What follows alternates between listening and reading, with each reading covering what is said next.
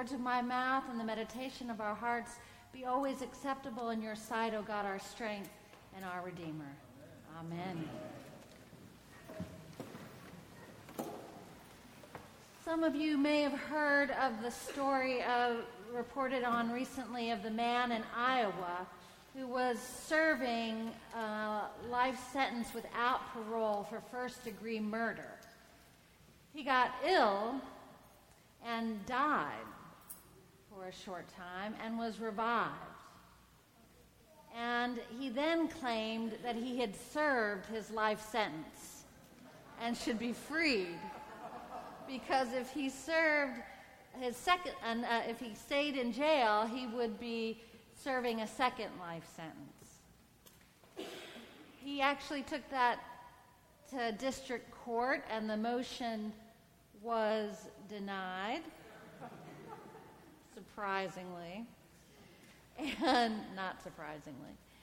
And in appeals, Judge Amanda Potterfield put an end to the debate or to the notion that he should be released by saying he is either alive, in which case he must remain in prison, or he is dead, in which case he should be in the ground.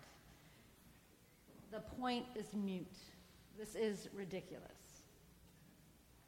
It sums up the convoluted thinking, the absurdity of the reasoning of the man who, in some ways, you can't blame for trying to get out of jail. But it is a thinking that is absurd and convoluted. And it resembles, in some ways, the absurdity and the convoluted hypothetical scenario that the Sadducees put before Jesus. Already Jesus had answered the question about the coin. Who should pay taxes? Should we pay taxes to Caesar or what?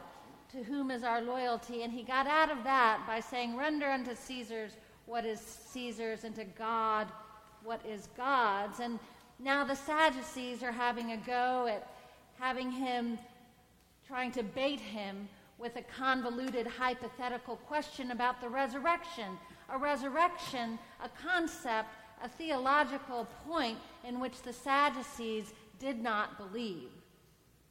So they were trying to play with Jesus, trying to mock central tenet of our faith. They pointed to the type of marriage that in fact was still legal in the time of Jesus, but was barely practiced. They tried to mock the belief in the resurrection. But the question of the resurrection was not a hypothetical question for Jesus. He had just recently entered into Jerusalem and knew that those hosannas that he had heard would soon turn into shouts of crucify him, crucify him. For him, the resurrection was not a hypothetical question. For him, the resurrection was a hope in the God that had brought him to fulfill his mission and to transform the power of the death, the power of the cross, by and with the power of the resurrection, the power of the life and love and grace of God. It was not a hypothetical for Jesus, who faced a cruel death. So Jesus did not take the bait of those who would mock the central tenets of our faith. And he used the scripture, one of the central, most important texts in the Torah, to talk about God as a God of the living, both the mortals and those who are living into life eternal. And he points to the story of the burning bush and Moses' revelation from God in that burning bush that did not consume, was not consumed, and how God gave him the revelation, and Moses said that God said he was the God of Abraham, Isaac, and Jacob, all of those men having been long dead, but alive to God. God is a God of the living, not a God of the dead. Death is the end of many things, but not the end of everything.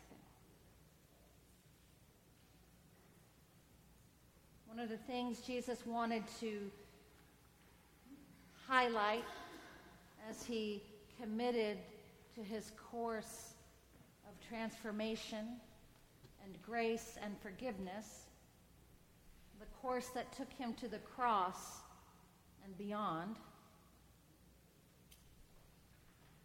one of the things that he wanted to point out was that the relationship God seeks to forge with human beings in the here and in the now is one that transcends death. But it's not all about what happens after. Jesus says that the resurrection life is not this life all over again, but that we should not just be worried about what happens beyond our death. We should not be afraid of that. We should not be afraid of death. We should be liberated from the fear of death to do God's work now, to have the courage to proclaim God's hope and love and mercy now. And so we are reminded that after we invite Jesus' resurrecting presence into our life, this life, is not ever the same. It is a new existence in which we participate in God's eternity, and we look to be signs of salvation in the here and now, wherever we find ourselves, remembering the courage and hope of those who had gone before, the promises of God for we who live now, and the hope of the future generations of faithful to come. Death is the end of many things, but it is not the end of everything. We are not to be afraid. We are, in this mortal life, to look for ways that we can transform and free the powers of death, transform the powers of death from having power to guide us and to grip us in hopelessness and fear.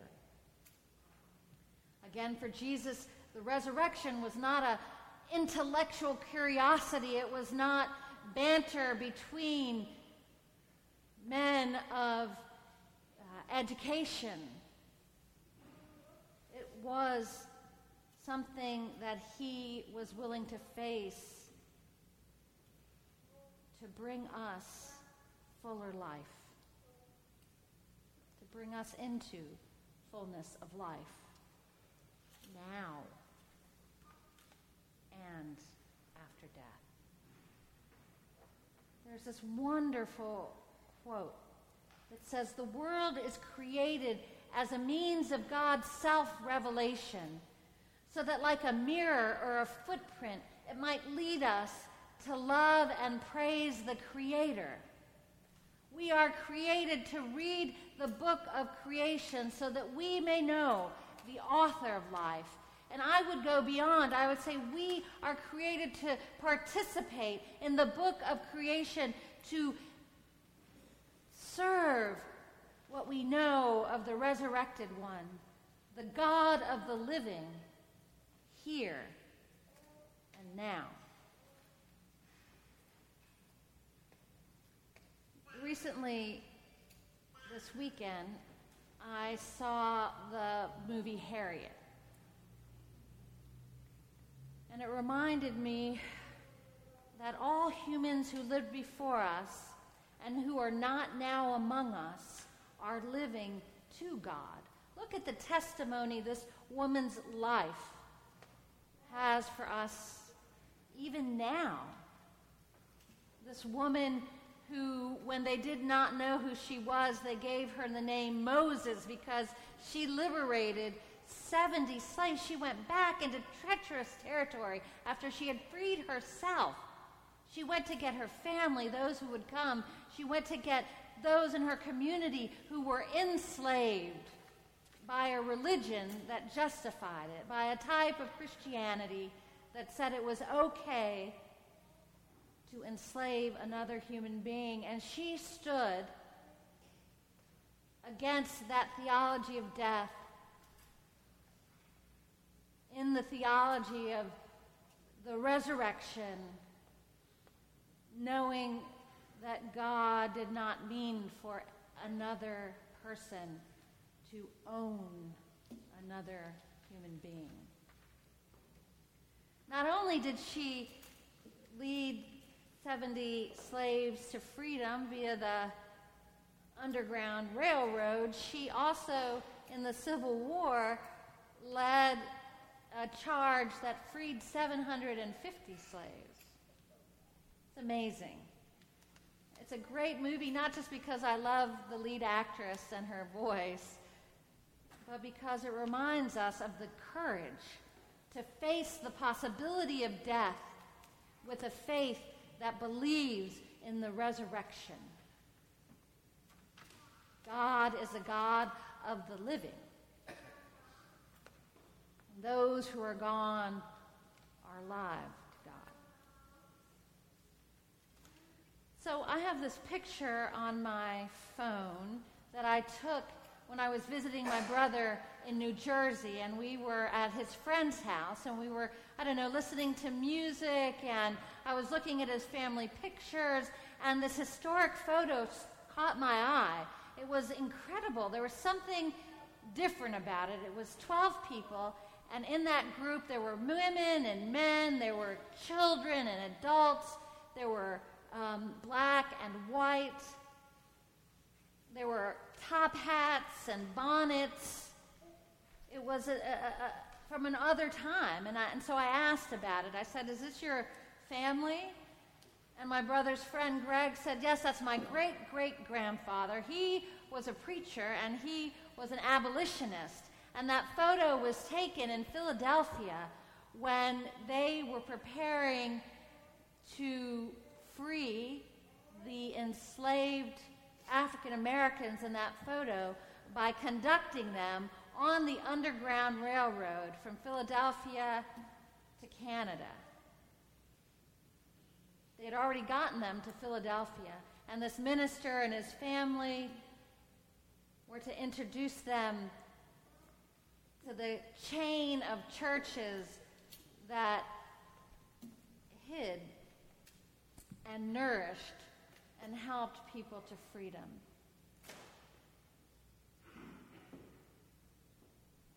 That photo and the faith of those in it not only spoke in their former times, they speak to us today. Where are we called to witness against the power of death to the power of resurrection? Where are we called to not be distracted by absurd hypothetical questions, but to look to the essence of our faith and have the courage to entangle with the powers of sin, knowing that God promises that with God's love and mercy we will overcome.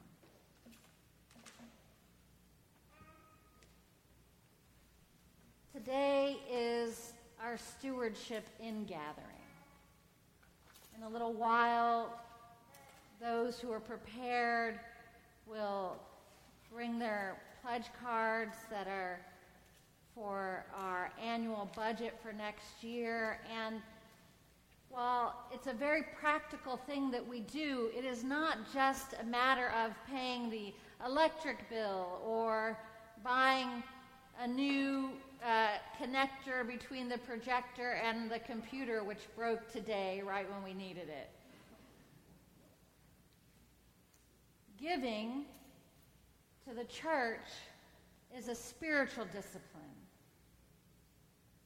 It's a spiritual discipline in which we are called not to be afraid by what we think we don't have, but to give as much as we can to testify to the living God whose presence abides with us and through us can become a witness to the hope that is for all of us. The hope of a healthy and free life, the hope of community, the hope of meaning. As we take care of this beautiful and expensive historic church, we keep it not because it's just beautiful, which is one wonderful reason, but because it is a sign to people who walk through here that God abides with them here and now, even when they do not still believe it. We give to be freed from the chokehold that money has over us. We give for others. We give for others. Our family gives. We have our share of debt and our share of fear and our share of worries. But we give to the ministry and mission of this place because we believe in the power of resurrection. And we want in our day and age to give to the ministries that are signs of that truth and wonder. So again, we are not to be afraid of death, because death is the end of many things, but it is not the end of everything. We are to move from fear of the powers that seem greater than ourselves and step out in faith and courage in a God who keeps God's promises.